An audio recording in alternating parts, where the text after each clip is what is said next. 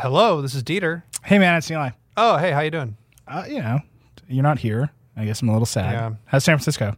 It's cold. I don't know. It's fine. My apartment, all I can see in my neighborhood is a giant glowing red ask.com logo. Oh, good. The glowing logo of failure just above you at all times. Just in the bubble. You're literally in the bubble. Well, it's beautiful in New York, so just think about coming back sometime. But okay, while you're out there, we got to figure out the Vergecast, man. How are we going to do this? Yeah, I don't think it's going to go well at all. Yeah. I mean, I look to you for optimism all the time, but we got to try something. So here, why don't we do this? Why don't we patch in Paul and Lauren, and then just try to have a show? Yeah, I think that'll be grand. It won't fail. Everything will be good. It won't fail.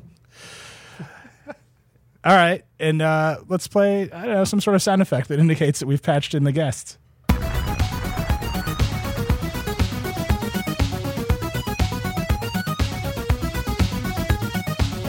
All right, listeners, hello. That was the gimmick that opens the revised and refreshed Vergecast, the flagship podcast of TheVerge.com. I'm Nilay Patel. I'm joined by Dieter. Dieter moved to San Francisco, breaking my heart, but opening the hearts of millions in the process. I think that's a phrase, and that is the sort of math that we like to do here. But you might notice that this show isn't live anymore. We're going to do it pre-recorded. We're going to add some segments, some polish, some this and that. There's surprises coming.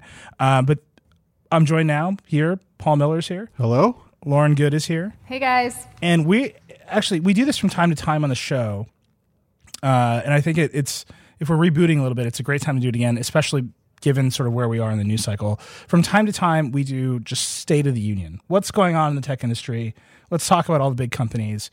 We're in a tiny little bit of a lull. We had the big Google conference. We had the big Facebook conference. We had Microsoft Build actually a little bit ago.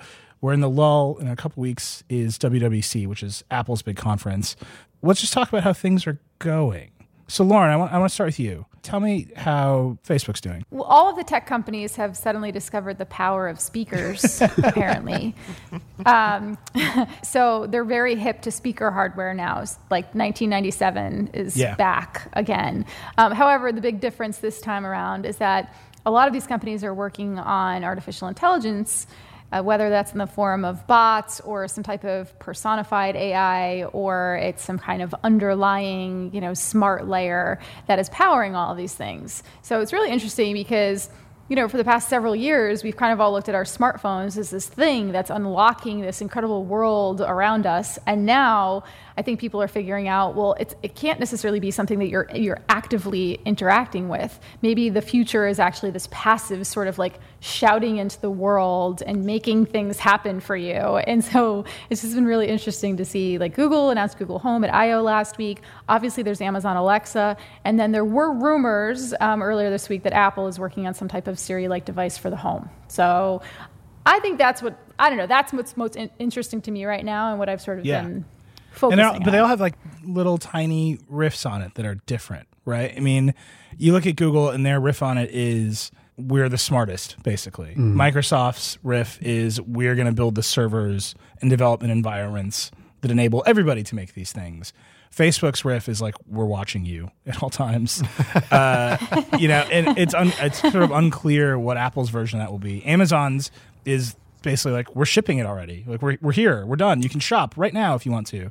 Paul, we launched Circuit Breaker, and you came back to do Circuit Breaker because we saw this shift happening, really obviously. And now, like put a chip in it and make it smart is dominant. Right. Both you and I kind of talked about for different reasons why the phone can't be everything forever. Mm-hmm. And I just have this visual of this like collapse. I think this is how stars work. Collapse of all technology, your PMP, your camera, right, your photo viewer, and all things collapsed into the phone. And now it's like, well, let's explode it. Yeah. And I one thing. So you're saying the phone is a black hole? It's like a supernova, right? And like a black hole sun. Yeah. Because then, doesn't it compress? Do you think that you are? We are back in 1997. I don't know. I hope not. Maybe 1994. One thing along these lines, like I hate this new Google Project Aura thing. You hate it? Yeah, as far as a phone. And then I read Dieter's piece, great piece of technology journalism done by our own Dieter. Yeah. And it mentioned like, oh, you could use these modules for other things in the home too. And I think that's also part of this exploding. Like, we don't have to always talk to Siri in our phone, but maybe if Siri was part of your coffee table, maybe you'd talk to your coffee table and like that. And because I don't know, and this is all falling apart, but you know, explode from the phone is my theme. So what happens when a supernova happens? Siri goes everywhere. I'll pull up the Wikipedia article about how stars work, and we'll get this metaphor really. Well, then you just have to ask your coffee table 5 times to do something. If only Lauren Grush is here. So Dieter, I'm going to get somebody to talk about one of these companies specifically. It might as well be you. Yeah. Because you just came from I.O. You covered the hell out of I.O. You did our big Aura piece, which was really interesting. And then Google they did kind of like on the sly. They were like, we're making our own consumer phone. It's coming out next year. Yeah, it was on the last day of their developer conference. And the last day of any developer conference is usually a big snooze, right? But instead, they chose to announce that Google, for the first time ever, is making its own phone, which is Aura. And I actually see the stuff that Google announced like in this spectrum that Lauren was talking about AI. CEO of Google, Sundar Pichai, was talking about machine learning and basically Google is saying, yo, we are smarter than everybody. Here's how we do it. And they're also preparing for this future that is coming after the phone. So this is why they're talking about their natural language comprehension chops. This is why they are eventually going to launch this Google Home speaker that is, you're going to be able to talk to their assistant. This is why their crazy future division, ATAP, is making a jacket with Levi's. I'm going to buy that jacket. God, I'm 100% buying that jacket. I'm going to buy bikes so that I can wear that jacket and not feel like truly live in San Francisco now, you traitor. Yeah. Welcome to the dark side, Dieter. But the jacket is like, you put a little Bluetooth dongle in the cuff and then you can use it to control your phone. But when you talk to them about it, they don't care about the phone. The phone is just the closest internet connected computer that they have. What they wanted to do is just talk to everything, everywhere, all the time. And like Aura is actually on that spectrum. They want, your phone to stop being the monolithic central black hole that sucks up all of your technology life, and they want it to just be a piece of it. So they want to do to phones what phones did to PCs. Steve Jobs had, the digital hub theory for the Mac, and then the phone became the new digital hub. And now Google, they lost. I mean, they lost in the US. Like the iPhone is much more popular here. Android is more popular worldwide, but their ecosystem and the amount of like people that get genuinely excited about Android apps isn't quite where, the iPhone gets up to. And so they're laying all of the groundwork that they feel is necessary for the next wave of computing that's coming after the phone. Right. But Jobs put out that slide that was like, iCloud is the new hub and the Mac is just a client. I mean, yeah, Dieter's on Skype, but I can still see his disdain for this concept. Right. Well, it's iCloud. I mean, what do you want me to say about iCloud other than like shrug and kind of sigh and laugh? If bots are our future, if you now you don't have, it's not one cloud service, it's not one device, but this general intelligence that kind of permeates your life that you access from a bunch of different points, like your coffee table and your phone and your jacket, Apple is not going to do well. Because look at Siri. The company that they bought for Siri had way more functionality than Siri has even now. Mm-hmm. The founders of that company just recently announced a new AI that has a lot of those functionalities. So Apple has kind of seemingly an inability to do software right. And a lot of that, I think, is part of the culture where they don't quite attract the researcher type, the open sourcer type. Right. Like Apple famously has a lot of like developers, like they consumed a ton of developers to make OS X, like open source, like the free BSD Unix type people that are underneath what they've created. Those people eventually leave because they don't like how controlled Apple is. Meanwhile, Google has open sourced its like primary machine learning like libraries, underlying libraries, and they're always talking about it in the open. Facebook is really attractive to developers for its open source stuff. And I think that's one reason why Apple might be really falling behind in software. And I don't see how they're going to catch up with Apple has this wave. So stuff. They have Darwin, actually, and they open source Swift, right? Like we're in a complete reversal of that like common narrative. So one of the things that happened at Google I/O is Google kept on saying over and over again, Google can do this, we can do this, we've got some cool partners, but they did not say, hey, developers, come play with our assistant, come make chatbots for Google. They didn't say that at all. They said, we'll figure that out later. Meanwhile, the rumor with Apple and Siri and its speaker is they might open it up. So we might, a year from now or 6 months from now, be in this bizarro world where Apple's intelligent assistant, Siri, is more open to developers and to chatbots than Google's. I completely agree with Paul, and I think that's a real problem that's happening on the back end in terms of attracting developers and attracting these new skills that these AIs can do. And that's a pretty critical part of sort of the vitality of these artificial assistants or personal virtual assistants, whatever you want to call them. But on the front end, like on the consumer side, I actually think there's even more of a problem because it's kind of an identity crisis. If you look at Amazon Alexa, everyone knows what Amazon Alexa can do. Everyone sort of knows where she lives right now and that you can buy things through it, right? Which, that's clearly Amazon's end goal, at least for now.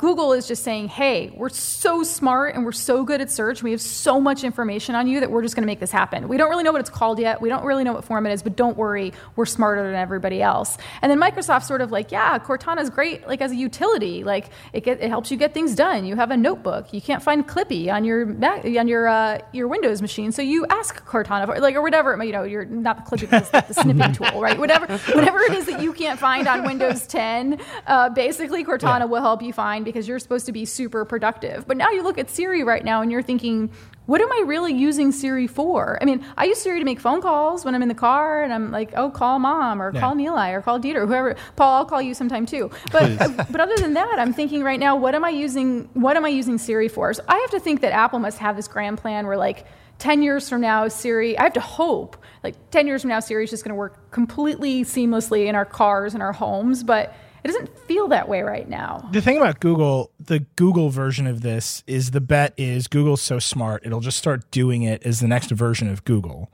I mean, I think Google wants its assistant to be called Google, not Alexa or Steve. One of these days, somebody's going to put one out called Steve. If Google names its assistant just Steve, it would be perfect.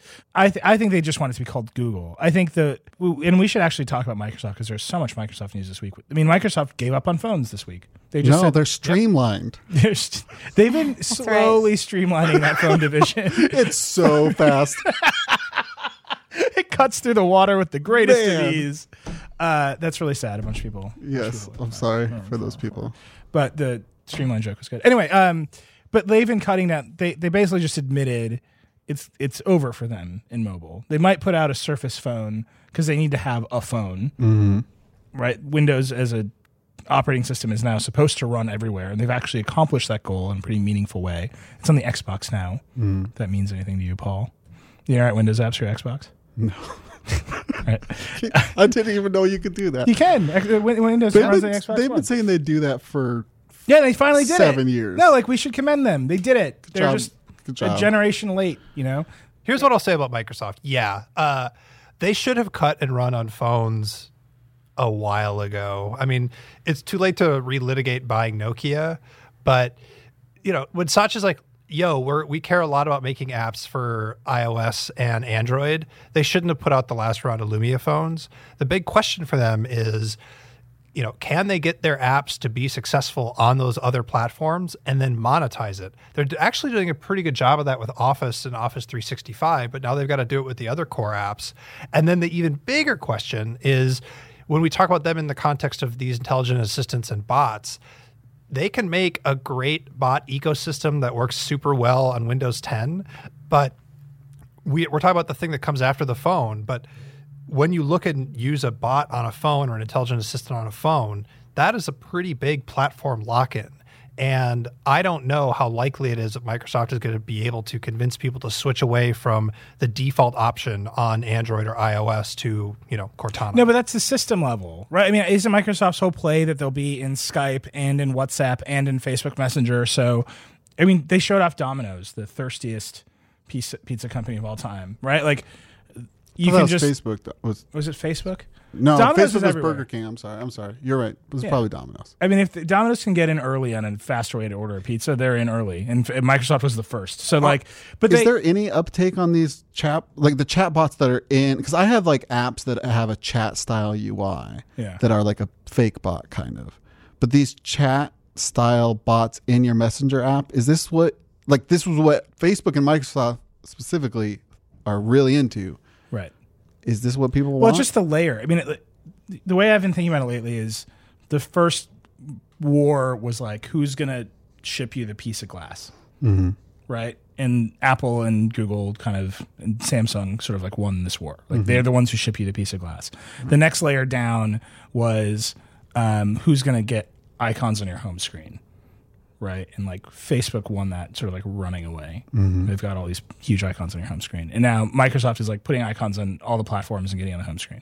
And then now the war is once you click on one of those icons, who can power services up through those experiences? So you click on WhatsApp, but Microsoft has partnered with Domino's, or Domino's is using Microsoft's backend, so it can talk to you in WhatsApp, and Microsoft obviously gets a piece of that. Or you click on the Facebook thing, and Facebook has partners, and they're going to, Facebook M is going to send you a monkey or whatever the hell it does. Yeah. I don't know what Facebook But they're M entirely is. transactional. One of the things that came up after Microsoft Build when they were talking about the bots was, I had a question around, well, what's the difference between an AI and a bot then? Right. Because last year it was everyone was talking about their AI, and this year it's bots is the hot word. And a person from Skype gave me this analogy, which I found really helpful, which is that bots are transactional. They're more like you go into a store and you swipe your credit card once, but it's just that one-time transaction, and you don't anticipate or you hope that it's not going to be a repeat transaction, or that person behind the register knows really anything about you based on that one interaction that you had.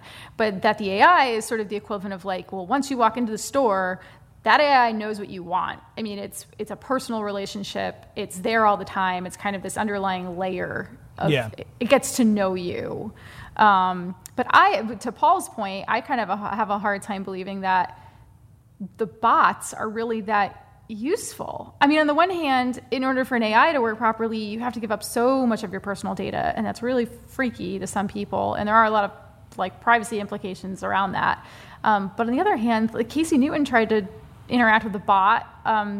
I forget which one it was. It was a Facebook Messenger. He did a video on it, and it was just this horribly inefficient interaction. Yeah, it's like having a really dumb friend. And I think this is my mantra, is that I think what is exciting about bots is that they're like a text-based interface, and I think that is great. Dude, I remember when Siri came out, you were so mad that you couldn't type to Siri. Right. I think you wrote an article about it in Engadget. Right. Forever ago. I want to be able to issue discrete, clear, but expansive commands to my computer through text. And I think all these companies feel like, well, the future is phones, and it's hard to type on phones, so we probably got to do all, and it's and so now we have to trick people into basically using a command line. I mean, that's what I think a lot of these chatbots are a bad version of a command line. That's where I'm at. I don't know. I mean, why can't I order Domino's from the terminal? What commands would you use? Domino's. But it's basically what you're doing, right? You instead of typing Domino's, you open. Yeah. So why did I have to have a whole chat? Why did I have to friend some weird bot thing and have this weird back and forth and stuff like that? Because technology is better when it's a needy friend. I want to make imperative commands, not have a fake conversation. I think whatever the audience is learning what it's like to be friends with Paul. Just nonstop imperative commands. There's a lot of that. He just walks up to you. But there's also good times too. There's love. Yeah. It's not me just walking up to you. There's mutual respect. Right. I just want the pizza. Dieter, you were saying something. I'm just annoyed that all of the chatbot demos and intelligent assistant demos are about pizza. Yeah. If this is the beautiful future, we are all going to die of, heart disease. Well, it's all about finding a restaurant or booking a hotel. They can't can't do anything else for you. There was one example during Microsoft Build where the bot, this was within Skype, I think, and the bot knew when you were, your geolocation, and so when you arrived somewhere where you had like a friend that lived nearby, they would message that friend and try to make plans for you. Which was one slight variation on the Domino's ultra crispy, double cheese thin pizza. But nobody has this sort of like anxiety of I need to go to a place and not talk to anyone and just leave this place as quickly as possible. Am I the only person who's like, I hope I don't run into anybody I know here because I just need this transaction to be over? Or I just want to eat alone. I never not feel that. Dieter feels that right now. He's like, I can't wait for this to be over. I mean, do you guys ever feel like I just really want to eat my lunch in peace and not during the Vergecast? Lauren, I'm sending you a chatbot request right now. We have to hang out during lunchtime. No, it's like all these.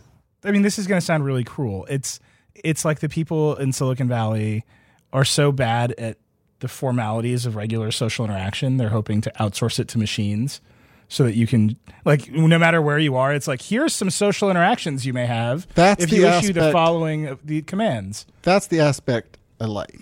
Yeah. I want to ultimately program my own robot that's based on my own data that is controlled by me somehow, that then will deal with my friends for me. But I don't want Microsoft to deal with my friends for me. Right. Did you write the thing about how you don't want robots to talk for you? Yeah. Yes, I think so. Maybe. But a lot of people wrote it. Huh? But maybe you secretly do want robots to speak for you. Yeah, but I want my robot to speak for me. I want some like sense of agency. Oh yeah, I did write that. I know that you did. Well, so the Google Allo, we've already talked about this on like Facebook Live or something like that. But like the Allo thing, where Google is going to prompt you of things to say when you receive a picture of a dog from somebody. Mm-hmm. Maybe some people find beneficial and really useful, but to me, that's like allowing me to kind of demoting my involvement in a conversation. Right. And it's just like, if you really don't have the time to tell somebody what you think about their dog, maybe you shouldn't be friends with them. Or just ignore it like I do. Yeah, it's a cute picture of your kid, but I don't have time to reply. Yeah, if I don't have a multiple choice option right now. Yeah. Like, this is a pro tip. If you ever have to work with really busy people who don't have time for you, you're supposed to email them a yes or no question or like discrete options. Once again, I'd like to point out this is a window into what it's like being friends with Paul. It's just binary choices all day long. No, I'm saying like that's not how I naturally think. Right. But if you want to get an answer out of somebody that's real important and doesn't have time for you, that's how you formulate the email. And so Google giving you those options is like, hey, we know you don't really have time for your friends. So that was just the one part of my life I didn't want them to optimize. Yeah, I mean, I think those quick replies should be marked. Right. So if someone tapped a button to reply to your dog photo or to say yes to the restaurant or whatever, just like iMessage gives you a blue bubble if they're on an iPhone, an auto reply should like be marked with a little tick that shows you that this person didn't type this thing, they just hit the button. Oh yeah, you say why? For ethical reasons? No, it's like insincerity green. So that you know who to be mad at, who your true friends are. Your true friends type out the emoji, your fake friends hit the emoji button. It's like the equivalent of asking for an autograph when you're a kid and someone sends like you get one sent back to you and you're like pretty sure this was just printed out. Yeah, like auto pen. Yeah. Yes. Yeah. No, but you're right, Dieter. The bubble should be another color that's like just close enough. It's like the regular iMessage is blue, but then there's insincerity blue. Mm-hmm. It's just like a little bit lighter, a little bit deeper, and you'll know. The people who know will know, and everyone else will just like slide on by. I'm going to buy my next people color. You know will know. Did you see the people who know that you hate them? They'll see the different blue. Everyone else will get by. I don't know. So let's go back to hardware for 1 second because we've been deep in the weeds of this AI bot stuff. Mm-hmm. Paul, you cover a shit ton of hardware on Circuit Breaker, right? Yes. I mean, it's like basically all Kickstarters where the idea was, what if this mundane object had an app and a Wi-Fi chip? Yes.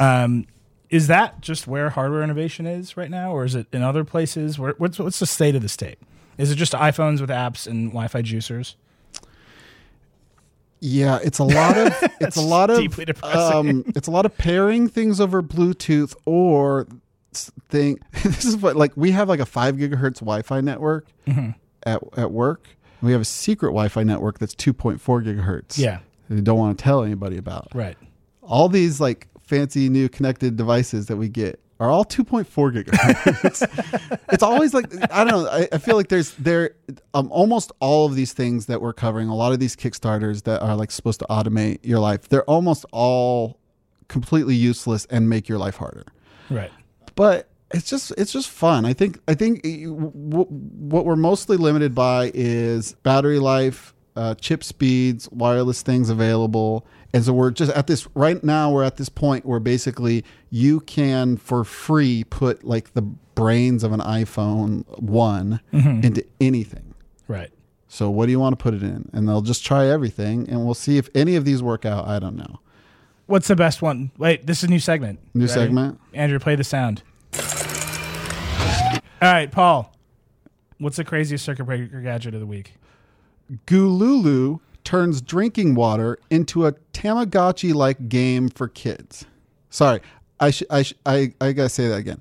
Gululu turns drinking water into a Tamagotchi-like game for kids. It does not transform the actual water. Yeah. But the verb, the activity of drinking water can now be a game for children. Is this the second water-related thing that we covered this week? Wasn't there another one? We did like a third, actually. A water purifier that like texts you like reminders to drink water. Yeah, the Brita, right? No, the purifier was the Brita's new. The Brita's new. Yeah, there's also a purifier. Yeah, so there's a lot of water going on. Yeah, there's a lot. I mean, truly we live in the theme end of times. all of these is that you're not very good at living life. So let's help you live your life better. You don't know how to teach your child how to drink water. So what if we put a game, literally like a screen on the side of a water bottle, and your child has to care for this virtual pet by drinking water, right. Which I think is hilarious. Yeah. And maybe sad, maybe great. I don't know. Well, I think the idea that you're terrible at living life. I mean, Lauren, you cover the hell out of fitness trackers and wearables. And they're all predicated on the idea that you're lazy, right? And that if you attach some sort of very basic Pavlovian response system to steps, that you will stop being quite as lazy. Do you think that works? I mean, I don't know. You have tried more fitness trackers than anybody I know, I think. What, like, is that? Are they sticky? Do people hold on to them? Do you hold on to them? Yeah, they're pretty much all Tamagotchi-like positive reinforcement bands that end up in drawers within 3 months. No, so that's a very sort of dystopian view of them.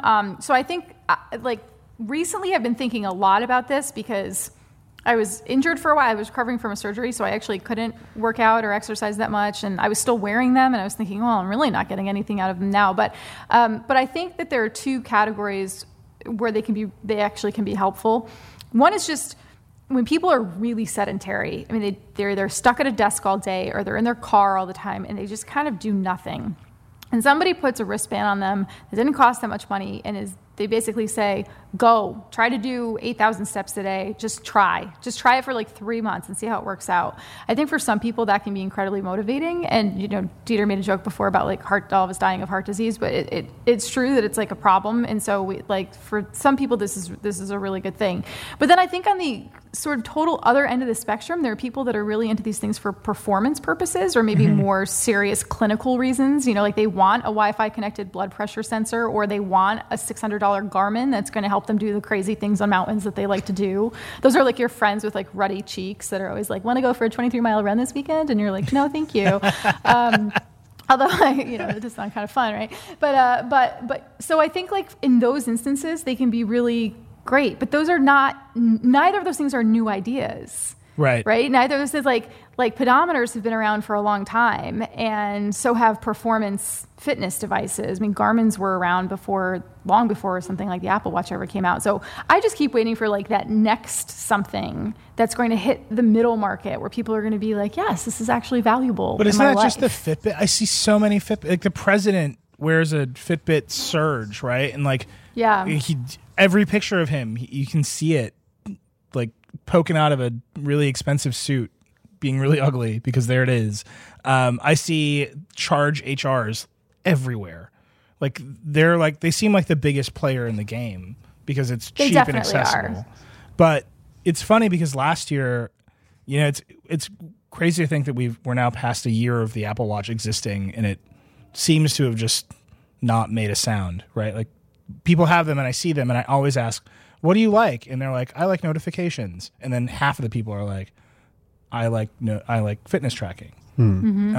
And no one says I like running the third-party New York Times app, the cooking app on my wrist. I bought a car. Oh, Dieter, we got to talk about car stuff. Oh, but God, anyway, so yes. I after 5 years living in New York, I bought a car, and I was signing up for car insurance, and I went to download the Geico app after I bought the car insurance, and just under it said Apple Watch app available. And I was like, why the fuck do I want Geico on my wrist? Like, in what universe does my car insurance company need to be here touching my body at all times? Just like 1 in 3 times you look at your wrist, you get a Geico app. It's like a little lizard. Yeah. It's like dancing. It's a Tamagotchi. That's what it is. Honestly, if the little lizard popped up from time to time on my wrist and said something in an Australian accent, I would like it. It was just like, why did you put your effort there? Anyway, I bought a car, I updated the software, and the car is broken and is at the dealer now. Dieter bought... Oh, no. Yeah. It's broken? Absolutely happened. I bought a Jeep Grand Cherokee, and it has Chrysler's Uconnect system, which is just some of the hottest garbage in the world. It has Nokia Here maps. Mm-hmm. The maps have not been updated. Seriously, it's like a new-ish car, but even the new ones, the 2016s, the map data is like a year and a half old on these cars, and just it gets updated once every 18 months. And you update the software by, I shit you not, you have to go to your computer, you have to go to their website, you put in your VIN number, it downloads Akamai Net Session, which is a distributed download client that needs like system level auth to go on your computer. It like 99% of the support messages on every like forum is like figuring out Net Session, and there's like a black market for these update files. Anyway, so you get this update file, which is an ISO. It's an ISO of a CD-ROM image, but Chrysler insists that you use at least a 4 gigabyte flash drive for the 600 megabyte CD-ROM image. None of that makes sense. Then you stick the USB stick into your dashboard. Everything reboots into like the worst thing. And then what happens is it updates 10 of 11 modules, gets to the Sierra wireless 3G card, which is in the Jeep for some reason, in case you want your Jeep to be a Wi-Fi hotspot. The Sierra module crashes because... whatever, it's garbage. You bricked your car. And you bricked your car. And then... so is your car, like, what doesn't Please tell me work you're on writing your car about now? this. Oh, I'm absolutely writing about it. So the car, like, runs, which is a victory. Mm-hmm. The screen, the 8.4-inch resistive touchscreen, they're not going to capacitive until 2018, I believe, which is incredible. It's like a beautiful car. Like, I love the car. Sure. But this whole piece is garbage. The touchscreen just flashes white and says... in Courier, insert USB to continue. So you just try again and it crashes again. So the car is at the dealer, and the dealer had to order. This thing failed so badly trying to update its firmware that they have to order a new head unit. Wow. Yeah. Wow. Yeah, it's perfect. It's exactly what you want from a piece of technology that is literally supposed to keep you safe if somebody hits you at 60 miles an hour. Right. So Dieter, you bricked your car. Dieter bought a new car and bricked it too. Yeah, so mine wasn't totally bricked. So I bought a Honda Civic, mostly because the unit supports both CarPlay and Android Auto. I have deep feelings about both of these pieces of software. Yes. And they involve the word garbage. But do you know, every time I tell Chris I just want to put an iPad in my car, he calls me an Uber driver. But it's seriously the best choice, right? Is to put a fucking iPad in your car. Yeah, except that the interface there is not great. It doesn't matter. Anyway, you know so what it is? the Honda runs on Android. The Android system runs the infotainment system and the climate system, but all the other stuff, like the brakes, the cruise control, I'm assuming like the radar like stop stuff is not part of that. I hope to God. Anyway, I would say once every I don't know, once in every like 4 hours of driving, depending if you're using Android Auto or CarPlay, the thing will just crash. And with Android Auto, it crashed so hard, I couldn't adjust the volume, I couldn't change the temperature, and I couldn't like turn it to like change anything with the audio. It was just frozen playing incredibly bad San Francisco radio, The Bone. And I had Wait, to, like, when you moved to San Francisco, did you start exclusively listening to The Bone as your number one radio station? I mean, I had to find the radio station. I forget the what number it is on the dial. It's like 100 and something. I think Vergecast listeners are about to experience me losing a friend over time. Turn it back on. Yeah. And then you end up in this world of like, you know, fan forums. You know, the world that I grew up in, that's how I got my start in technology, is going to like Visor Central and Palm Info Center and Howard forums, and going to the forums to like learn all the weird hacky things you need to do to fix your shit. And there's a bunch of Honda people in there with all the weird hacky things to fix their shit.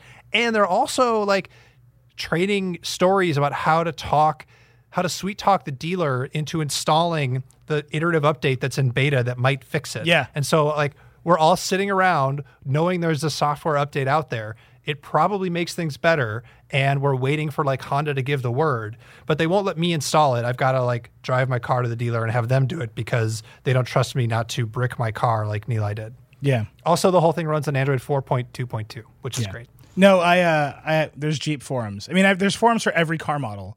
And what's amazing is every Chrysler car uses the same Uconnect system. So like the Jeep forums has like random visitors who own Chrysler 200s, and they're like, I'm so sorry for being here, but it appears that you might know how to use this garbage computer that I too. And it's, I don't know. That's just such a crazy parallel that Dieter's bringing up. Like when you were an early adopter of technology, you had to be enthusiastic to get through the door. Right. And you had to go to forums to figure out anything useful or interesting about your technology. And now you have to do that for your car? Yeah. Well, no, it's because they're computers, but they don't treat them like computers. Yeah. Like my iPad Air 2 is obviously 10,000 times faster, smarter, more capable. This car has a 3G radio in it. My iPad has an LTE radio in it, and it was probably cheaper than replacing this garbage head unit. But they don't want it to be modular. And I think, Dieter, your feelings about Android Auto and CarPlay, I'm like really curious about it, because when our audience thinks about buying a car, you know, when I was like tweeting, I'm going to buy a car, they're like, well, you got to have CarPlay. And then I went and used it, and I was like, this is not much better than me sticking an iPad in the glove box or whatever and just using Google Maps. In fact, it's worse because not every app has a CarPlay app. And so you still need to fiddle with your phone if you want to listen to like podcasts, if you don't like Apple's podcast app, because of course you don't. Except for you, Android, Vergecast listeners. Please use the podcast app and go to the Vergecast and give us 5 stars right now. Just do it. Do it in your car if your radio works. Please, God, we need it. All right, go ahead, Dieter. I've basically hacked my car to make. I have a 2007 car, and so it didn't come with Bluetooth. And then for Christmas one year, my boyfriend bought like a third-party Kenwood thing that doesn't work very well. And, but like that's the way to a girl's heart, right? Like I got you Bluetooth for Christmas in your car, and but so think about how much you have to spend this, like, on that thing. You know, this eyebolt that I stick my phone on, and between those two things. I mean, there are definitely things about it I would change, but I don't feel an overwhelming need to have my dashboard running one of the native operating systems right now. My favorite tech product, I should put this on the website, but it's so old. My favorite category of tech product right now, because I've been trying to figure out how to solve this car problem, is there's a whole range of ways to mount phones and tablets in your car. But my favorite of them are the ones that mount inside an old CD player. So the actual mount is like a fake CD that you insert into a CD player, and then there's like a little piece that braces it on the bottom, and then you just you just cover up your dashboard with a tablet. And it's like it's the market economy at work. It's like, what's the best way to solve this problem? Let 1,000 flowers bloom, and we're just going to stick it in the old CD player directly. It should come with like fake CD covers. Yeah, exactly. It should be like the Doobie Brothers. I just feel bad for all of you car people. Soundgarden CD. Yeah. But actually. Paul, would you say that you're a spoon man? I don't know what that means. I really seriously don't. This episode of the Vergecast is brought to you by Squarespace. Whether you need a landing page, a beautiful gallery, a professional blog, or an online store, it's all included with your Squarespace website. Squarespace is easy. Creating your website with Squarespace is a simple, intuitive process. You can add and arrange your content and features with the click of a mouse. Just go crazy. Just put everything everywhere. You get a free custom domain. Squarespace makes adding domain to your site simple. If you sign up for a year, you just get the domain for free. You can't beat that deal. There's beautiful templates. Design a best-in-class online store. Squarespace's beautiful, award-winning templates, customizable settings, and more, all without a single plugin. You get seamless commerce tools from nationally recognized brands to your favorite local shops. Squarespace, trusted by hundreds of thousands of savvy shop owners around the world, including all the tools you need to track inventory, process orders, and send custom emails in one intuitive interface. Squarespace Commerce allows you to understand every aspect of your business. I feel like delivering these ads in a threatening manner is really, really helping me out, Paul. You get customer support. Squarespace offers 24/7 customer support. Every member of the customer care team is an experienced Squarespace user working in Squarespace Office. No matter how technical a problem or trivial seeming question, one of their team is always online to assist you. So start your free trial today at squarespace.com and enter offer code VERGE, that's VERGE, to get 10% off your first purchase. Squarespace, set your website apart. Next week is the Code Conference, and I talked to Kara Swisher, who's the executive editor of Recode and host of the Code Conference, along with our executive editor, Walt Mossberg. We talked about what's happening in Code, who's going to be there, what they're going to talk about, what the big themes are, and then she talked a little shit about Peter Thiel, which I thought was great. Here we go. So I'm very lucky right now to be joined by Kara Swisher, who's the executive editor of Recode, one of our sister sites and our favorite of the sister sites. Don't tell anybody else. And it's big week because Code Conference is next week, and the lineup is unbelievable. So, hey, Kara, thanks for joining us. Hey, how you doing? How's it going? It's going well. It's good to have you on the show. I don't think you've ever been on the Vergecast before. No, I have not. I've been waiting for my invitation, and finally it's arrived. Finally it's arrived. Well, it's been a year since... I know. I've been waiting by the phone. I'm sure you have. So, Code Conference next week, you have this all-star glittery lineup. Walk us through it. Glittery. They're not glittery. I'm not sure if any tech people are actually glittery, but it's a pretty good lineup. We're opening with Jeff Bezos. You might have heard of him. He runs a little retail company called Amazon. We also have the Elon Musk, who runs two companies, SpaceX and Tesla. He's a favorite of our conference goer because they have man crushes on him. Count me in. I'm one of those. I know everybody does. It's funny, not me, but he's going to be a great interview. Obviously, there's a lot to talk about: autonomous vehicles, space. There's so much, artificial intelligence. And we also have Jack Dorsey, who's running Twitter and also Square. We have Bill and Melinda Gates, which I think will be fantastic, and we're talking about philanthropy and a lot of other stuff. We have Sheryl Sandberg and Mike Schroepfer from Facebook talking about that platform, which has been enormously powerful over the last year and really has moved ahead of all competitors. We have Google CEO Sundar Pichai, who just got that job recently in the redo of Google to Alphabet, whatever that means, and many, many more. We've got a panel on food tech with the CEO of Impossible Foods, who's making the bloody vegan burger, which I tasted yesterday and it was delicious, along with a very well-known chef named Dominique Crenn. She's a Michelin 2-star chef. She's going to talk about the changing nature of food delivery and food preparation and just food in general. And more and more. We've got tons of people more than that. Yeah, I mean, it's just an insane lineup. I got to say, Elon was there 2 years ago, and it was... I think it was 3. Was it 3? Yeah, 3. And I just remember it was like a blow-away moment because you asked him, what do you focus on? He's like, trying to get off the earth, basically. Yeah. And it was just one of those moments. So every year you guys kind of have a theme at Code. I think last year it was a really big, important one. You asked everybody about diversity. Is there something that you're focusing on this year? Well, I think there's a lot of topics. I mean, it's kind of a crazy year with the election, and there's kind of a mood in the country. There's a little bit of a tech downturn, it feels like. Not exactly the popping of a bubble, but there's a lot of rethinking going on across the country around income inequality, around sort of the tone and tenor of this campaign that sort of has a lot to do with online. So we'll probably be talking about those issues. I mean, Donald Trump has taken over Twitter in a really troll-like manner, and now Elizabeth Warren is going after him. There's all kinds of things to talk about of where tech is evolving to. There's a lot of topics around publishing. Amazon, Google, Twitter, all the others, Facebook, all have become important publishing platforms and content creation platforms, so that's going to be interesting.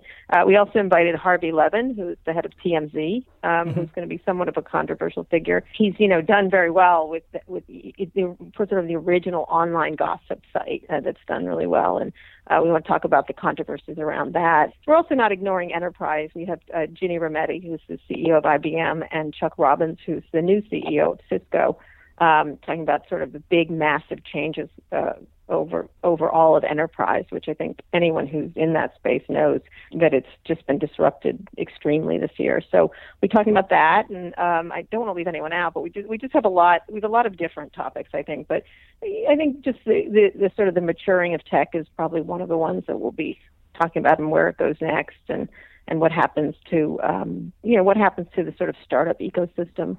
And the funding. Yeah, I mean, the moment when you could just be super idealistic and believe that you could disrupt everything seems to have passed. And yeah, just in the news in the past day, Facebook has been in the news for conservative news in the news feed and in trending topics, and then Peter Thiel is trying to shut down Gawker.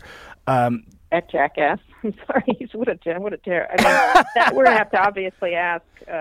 He's always been a pleasant fellow, but that's a really disturbing thing that a person's on the board of Facebook is paying secretly. Instead of being like a person of substance and actually taking a foe head on, he's secretly funding the craziest lawsuit in America in order to take down a website that outed him many, many, many years ago. What a story that is. I mean, it's there's so many ways to cut at it, especially because of the facts of the Hogan case themselves are so terrible. Whatever, I get it, but you still have to defend, publishing is publishing, and if someone's secretly funding things, it's just, it's creepy and scary and lots of ways, I think. That's my opinion. I think he's a creepy, scary man who's using his billions of dollars that he gained through Facebook and other things to close down media companies, and it's his prerogative to do so, but he should man up and do it in the light of day, I think. No, I completely agree with you. It's just that whole story, and then you combine it with the Facebook moment. Mm-hmm. So you were saying all these companies are sort of moving into media and publishing. That has been something that you, in particular, have covered very deeply with your coverage of particularly Yahoo but your coverage of AOL and Yahoo through the years, being tech company, media companies, and then obviously Peter, probably the best media reporter in the game. Do you think that has changed in the years that you've been doing first the D-Conference and the Code Conference? Is it waxed and waned? Yeah, you're an expert at it, figuring out distribution on Facebook and whether you should be doing deals with Twitter and what you should be doing in video and how, what does it mean that, that watermelon got so many watches or the sock lady did, or how do you decide is your content on your website? No, not anymore. You've got to put it on Snapchat. You got to figure this, and oh wait, Snapchat doesn't work, and so I think it's a really disturbing time for media and interesting at the same time, because it's changed the way people consume media, which they're doing at rates unprecedented because of smartphones and everything else. It's not like they're not consuming media. It's just the nature of media is changing, and then also how to make money from that media is changing, rather drastically. So do you think this generation of sort of tech media players is any better suited than the AOL Yahoo? I mean, obviously Yahoo just continues to be Yahoo, but are they better suited? Do they get it better? Do they understand it better? Well, Yahoo feels like the 90s. I feel like, Boy George is going to pop out at any moment. Suddenly there's Madonna. What is she doing here? I think that, I do. I think that's a really, everyone's going holy Google Mooga over that deal, but it's a lot of old media players moving pieces around. And, Yahoo hasn't been at the forefront of media publishing it's sort of brute force publishing, right? We have 700 million people, so we're going to shove it down their throat. I think media's changed really drastically. And, there's, including Vox Media, there's all kinds of, Vice and whatever you think of them, and Mashable, and obviously most famous of all BuzzFeed, figuring out how to do it. And again, even those players are sort of, something works one year and they're scrambling to the next the next thing before it floods. So it's a really interesting time. I don't think it's a bad time. I just think it's really a challenging time for all media companies. Well, I think that the combination of media and technology is something that it's dominating the discourse right now. Like you're saying, because of this particular election year, this cycle, because of the way Trump is using social media, because of the way Bernie Sanders is using social media, it's very interesting to think about how responsible this cast of characters that you've assembled at the conference is for how those narratives are shaped. Yeah, I think Jack Dorsey, that'll be an interesting question. Did you ever think you would help elect Donald Trump president? Hello. I'm guessing no. I'm guessing the answer is a flat no. But, we're putting him on with the Black Lives Matter, DeRay McKesson, to talk about that, because that movement has had some fascinating twists and turns online. And, of course, hashtag Black Lives Matters has been one of the many examples of using social media to move things. And, on one side you have Black Lives Matter, on the other you have Trump, and then you have hashtag Never Trump. And so it's a really interesting. And at the same time, Twitter is struggling, as a business to figure things out. And it's never been more powerful in the social media space. Yeah. So I got to ask you, we're kind of at the end of our time here. Anything that people should be on the lookout for? Any surprises? Any hints? Well, I'm hoping. I'm trying to add one or two more. I would like to get a big politician, and so we're working on that. But I think one of the things we're doing different this year is we're doing spotlights, and I can't talk really about them, but you're going to see some people giving little speeches that I think will be fun. They're sort of like quick 10 to we pioneered it with Mary Meeker, who's coming back again this year, who does 500 slides in 15 minutes of all the top internet trends, which is manic and fantastic. And we're taking that and trying to do it with a bunch of other topics. And there's some that are, hopefully they'll work, but we're going to try to show a little bit of moments of insight for our audience that isn't just an interview, to give them a little different thing. And then we're going to, with the Possible Foods guy, obviously they're making this burger. We're going to, it's not come out yet, but everyone's going to get to eat this bloody vegan burger, which should be interesting. It's delicious. I had one yesterday. Talk about a Facebook Live opportunity. There you go. Yeah, exactly. Of course. There, See, you're already on it, Neela. You're always on it before me. I didn't even think of that. But I'm sitting here I'll interview the guy. But as usual, I know you'll grab it, and it'll be 4 million views, and I'll be once again, I provided content for Neela to take advantage of. But go right ahead. I'm there for it. Look, it's all one family. Yeah, thanks. Well, anyway, I'm really looking forward to coming out there. We've got the Verge crew will be out there. Dieter, Casey, Lauren Good, and I will all be there. We'll be trying to steal as much of Walt's time as he'll let us steal to do Facebook Live stunts. On stage with Walt's doing some big interviews. He's interviewing Jeff Bezos, and he'll be interviewing Sundar and also the Gateses. So he has some big interviews to do. So that'll be fantastic.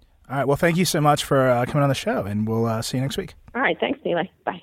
All right. So we're back. Let's do a little bit of a lightning round.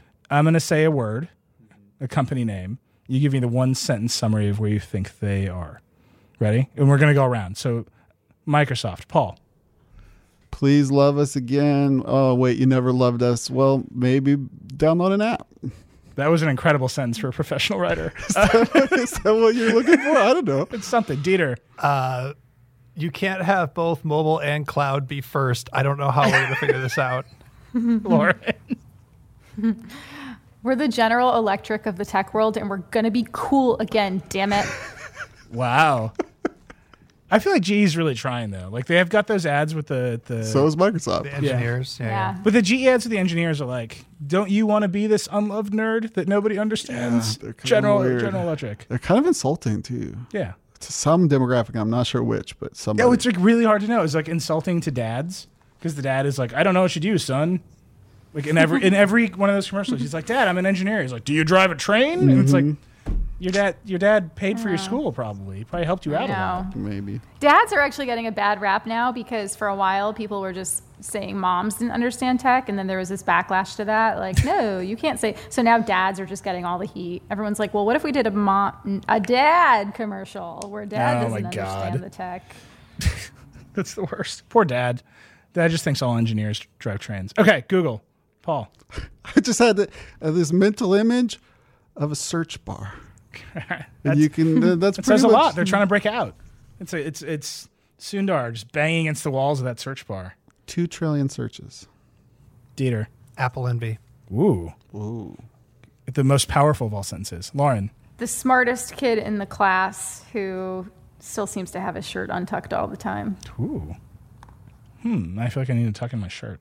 You do a sentence. For Google? I mean, in Silicon Valley, you don't really have to tuck in your shirt. You don't have to wear a shirt at all. Yeah. Wait. That's true. I can confirm. I feel like weird things happen in Palo Alto. Dieter. What? See, we're pre-taped. Well, you don't know. Dieter's been shirtless this whole time. It's true. What's my sentence on Google? I wish they were better. Oh. That's what it is. I think the listeners of the show know I'm perpetually about to switch to Android. Right. And then I get out my 6P, which is a beautiful phone. I actually love it so much. I just updated it to N. I think the visual refreshes of N are gorgeous in many ways. And I'm like, it's always just almost. I can't tell you what's keeping me on the iPhone, but there's just one little tick of polish. iMessage. It's not just iMessage though. It's iMessage. It's one little tick of polish. It's like everything on Android's like too big. It treats you like you're a little bit dumber than you are. You don't get that? Yeah. Like it's That's just true. not Also, it's refined enough. iMessage. And it's on probably iMessage. Okay, that's it. I'm ready. I'm actually ready to once Android apps on on Chrome OS come out, I'm actually going to try to get rid of my MacBook and do a Pixel full time and be on Android and like live that life. And it will last a week. Mm-hmm. And the first 2 days of that week will be incredible. Yeah. And the final 3 days of that week will be hell. And then everyone will hear about it and I'll switch back to my Mac. Okay, that was a very long sentence. I wish they were better. Why are you pointing at me? I'm trying to think of the next company. Amazon. And then Dieter, as soon as Paul's finished with his sentence, you got to start your sentence. We're just going for it now. Better be nice to us because we got all your data because we have the best cloud. Dieter, this is your moment, man. No. I can't. Did Paul just troll you? Joke is kind of like a pity play. A pity play? I don't know. What's define pity play? It's just... Yeah, that just okay, sounded I got really mine. good. I got it. They okay, power Dieter. like half of the apps. Yeah. Please don't forget about the Echo next year. Ooh, rough. Okay, Lauren. I don't know. Sometimes I just picture Amazon sort of encapsulated in the form of like a Jeff Bezos maniacal laugh. Like, but I guess maybe, I would say they're still super utilitarian and still strangely proud of it. Yeah. I mean, again, the new Kindle, the Oasis, it's a beautiful product. Fancy. It's pretty fancy. And then you close the lid and that Amazon logo is like Disneyland. Like, it's too goofy. Like it's like, I just wish they were one tick better at design. Okay. What's the last one? I wish mine worked. Apple. Oh, did we do Facebook? No. Okay. Apple and then Facebook. Okay. I kind of already said it, but we are, I don't know why I'm personifying these companies. Yes, you are. We are bad at software. Whoa. Software in general? Yeah. Why do you think they're bad at software in general? That's a new one. I don't know. They were the software company that was so cared about software so much that they were hardware. It's a problem. Give me beyond just we're bad at cloud services. What are they bad at? It's iTunes. It's just the Mac OS, which is what I spend most of the time on. They don't feel like they're moving very fast. They're trying all this stuff with Swift being open source, but it's like they still haven't gotten all their apps over to Swift, and it's like a moving target right now. It shouldn't be a 1.0 really, but they're coming out with 3.0 of Swift. They're just doing a lot of weird things that are making software kind of unstable, and it's not settling down, and it's getting worse. And I keep hoping for it to settle down and get better, but it's not. All right. Dieter. Apple is not ready for the next stage of computing. Yeah. Walt, the Walt podcast, Walt talked about that for 45 minutes with me. He's very down in them as well. I mean, I think, but that next stage, what he was pointing out was it's about privacy, and you have to give up some of your data to enable these big cloud services, particularly AI, and Apple just culturally isn't ready to do that. Lauren. I think Apple needs to figure out what the next step is beyond simplicity, because for years now, people have gravitated towards their products because they were super simple to use, and partly to Paul's point, they're getting more complicated. I mean, everything is getting more complicated. Everything is getting sort of more crowded, and everyone has to be everywhere. And so, I think maybe Apple Music is kind of the epitome of that. But they need to, I don't know if streamlining is the answer, but they just need to figure out a way to, I guess, continue to use intuitive interfaces as one of their best marketing ploys, aside from privacy. Right. Like you already know how to use this. Which would be voice. I mean, that should line right up with their skill, right? Like you can just talk to this thing. Do you think that they were unprepared for Google and Facebook and Amazon to be as good of competitors as they are? I think that companies in general, for a while, they were segmented, tech companies. People would, companies did data networking, and then they did some did storage, and some did software, and some did hardware, and some did social networking, and some did shopping. Right. And now they're all starting to do everything. And so I don't think anyone sort of could have foreseen that in some cases, some of these competitors would have popped up in a particular area the way that they have. Yeah, there's that. I mean, the rumors there are Apple wants to buy Time Warner and own HBO, which is insanity, right? But then you what's a big? No, I think if you had actually told me a few years ago these companies want to own media, that Jeff Bezos would buy the Washington Post, or that Apple would want to, I don't know, somehow create its own TV content and become the next TV platform, I would not be shocked by that at all. But I think there are other things like the automobile industry. I don't think anyone saw. Maybe some people did. And maybe if they did, I wouldn't believe. If they said they did, I wouldn't believe them. But here's what I'll say about Apple. They deep down, all the way down on their bones, have always defined themselves as, we are a company that makes products. Really good, discrete, atomized, go buy this thing, install this piece of software.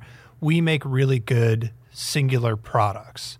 But that vision is the thing that we've been talking about moving away from. Like, the iPhone is no longer the singular product. And, Apple talks a little bit about like building an ecosystem and all these things talk together. But like pretty soon, the difference between talking to your watch and your phone and your coffee table and your car and whatever else, it's all going to be on a continuum. And that's not a discrete singular product. That's like something else. And Apple needs to stop defining itself as, we just make products. So I'm actually not 100% freaked out by the idea of them buying Time Warner or owning HBO, because it will force a cultural shift in the company that we do more than just make singular products. Yeah, but you still want good products. At the end of the day, you gotta hold a phone, you gotta look at a coffee table, these things are expressed in hardware. And I couldn't tell you another company. I'm struggling. I mean, there's a few. Another company that makes hardware, software integrated products at the scale and complexity of Apple, that the stuff is as good. Like, the PS4 is the thing that is coming to my mind right now. Runs right? free BSD. Yeah, but no, it's like they sell a ton of them. It's a beautiful piece of hardware. It's well engineered. Yeah, the software is pretty good.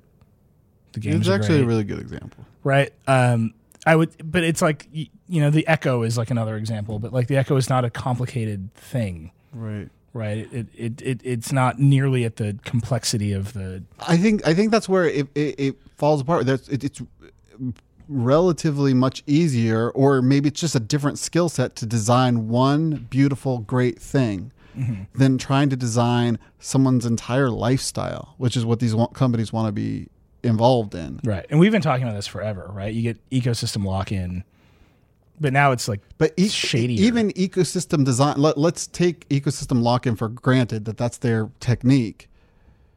Designing an ecosystem so that it's pleasant and consistent and useful and magnifies the impact and power of the individual instead of just giving them more hoops to jump through. That's a skill that I don't know which company I'd point to as being great at that. Which company's best at just making your life consistently better in all facets? I mean, the only company, GE.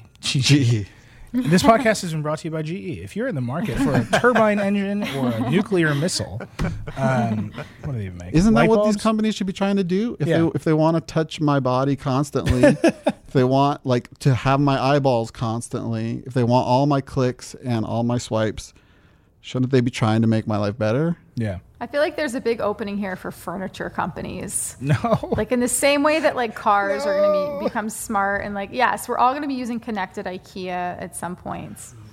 Yeah, but like those aren't even like the refresh cycle on TVs. TVs are basically furniture. Is like too long for the TV to be good. I'm like furious about the car thing. I need to write about my car and like emotionally relieve this pain. But like the car companies, I mean, Jeep is like, we're putting Android Auto in the next one. So trade in your Jeep, which is insanity. Mm-hmm. Like, it's insanity. Like, yes. It's just a piece of the car. Just like, let me swap it out. Who cares? I'm definitely not trading in my old Jeep for Android Auto. Well, yeah, I'm not going to trade in my Jeep for Android Auto. But I'm saying, like, that's their answer. It's not, we can take out this thing that is a screen with an ARM chip behind it and put in another screen with a different ARM chip behind it. This is an integrated piece of the car, which is baloney. Like, it's just like nonsense. I'm getting really fired up about this car. I feel like you have to write about this. I'm absolutely going to write about it. I definitely have already started talking to like Jeep, like the Uconnect people who seem terrible. I mean, like, they're not a tech company. Like, they're a car company. Just to be clear, because I don't really understand cars very well, this is not a thing that you can take out and put a different thing in. No, this will always be part of the car. No, I mean, it's obviously a piece of hardware. Like, you can peel open the dashboard and pull the thing out. But it's not like you can go to Best Buy and buy a new one and stick it in there. It's not like a head unit. To turn on the heated seats in my car, you have to use the touchscreen, which is so stupid. Right. But there it is. Let's have a 2-hour podcast where we bitch about the fact that head units aren't removable, because and then on top of that the idea that the only difference between a Nexus tablet and the thing in your car is that the thing in your car has an amplifier in it so that it can power the speakers, and otherwise that's it. And that little difference and the monopoly they have on like how they design their dash or whether or not you can put one in amounts to a price premium of somewhere between $1,000 and $2,000 over the cost of a Android tablet that does the same thing. It's infuriating. But like, they're like, if you have an older car, like, this is a good argument to buy a car like Lauren's, which doesn't have all this like integration, because there are people out there who will build you beautiful custom dashboards that are like an iPad Pro. Mm-hmm. I've been deep in car forums this week. Anyway. Oh, we didn't do one sentence about Facebook, did we? Oh, one sentence about Facebook. Facebook. Poke. I was going to do poke. Oh my God. Dieter. No, I'm just kidding. Facebook. I don't know. Facebook is starting to show me egg freezing ads below pictures of my friends' babies. So as I wrote today, I kind of deplore you, Facebook, but I also must admire your tenacity when it comes to procreation. Facebook really just grabs the one piece of your life you don't want to think about and just like shows it to you a million times. And on that note, I have to go. Goodbye, Lauren. I have to make a phone call. Bye, guys. Bye, Lauren. Dieter, what's your one sentence about Facebook? I disclosed that my wife works for Oculus, which is a division of Facebook. But having said that, I really wish that one of their board members wasn't trying to sue my competitor Gawker into oblivion. I hope he wins. That's my one sentence about Facebook. It means nothing to me. I just really dislike Gawker. Anyway, Paul. I'm all into their like React stuff. Yeah. They got a lot of good open source stuff for web development and app development. It's kind of interesting. All right. But I don't like using their platform. My one sentence about Facebook is I don't think anyone will ever trust Facebook. And that is a huge problem for them. Yeah. If they need trust, they're not getting it. Yeah. Okay. That, Dieter, I think was our Vergecast. So Lauren is gone. Paul wandered off. That was okay for a Vergecast. Just you and me. Just us now. Yeah, we'll figure it out. Yeah. You got a nice little segment there with Kara. It was good. Yeah. And you know, my ad read was choice as always. We're getting better. We're getting better at this non-contiguous podcasting. Look, listeners, we're gonna figure this out. I promise you. We're back. We're Vergecasting every week. Next week, actually, Dieter and Lauren and I will be together at the Code Conference. So we're gonna put something together there. So that'll be fun. But we're back. Dieter's gonna remain in San Francisco, unfortunately, for my personal sanity, but it'll be great for everybody else. But this is the new format of the show. We are eager to hear your thoughts on guests you want us to bring in, interviews you want us to do, segments you want us to have. The sky is the goddamn limit here, and potentially not even the limit. We could go beyond the sky, beyond the sea. We're gonna go into space. We're gonna do the next Vergecast from space. They interviewed Scott Kelly today. We could get some tips. Yeah, I heard. Scott Kelly will be on the website. So anyway. That's the Vergecast. Go to iTunes, give us the stars, tweet at us. I'm at Reckless, Dieter's at Backlon, Future Paul. Lauren is at Lauren Good. Just talk to us with an E at the end. Just talk to us all the time. We're at Verge on like virtually every social platform, so go there. I think Kirsten was in here snapping doing some Snapchats of this podcast. You can check that out on Snapchat. And then, man, so many other podcasts. Walt's podcast, Control Alt Delete, is great. Recode Decode is great. Recode Media is great. What's Tech is great. VerGSP is great. Lauren has a great podcast called Too Embarrassed to Ask. I mean, just listen to everything all the time. And we'll be back next week. Hey, Nilay. Yeah. I miss you. I miss you too, buddy. Rock and roll.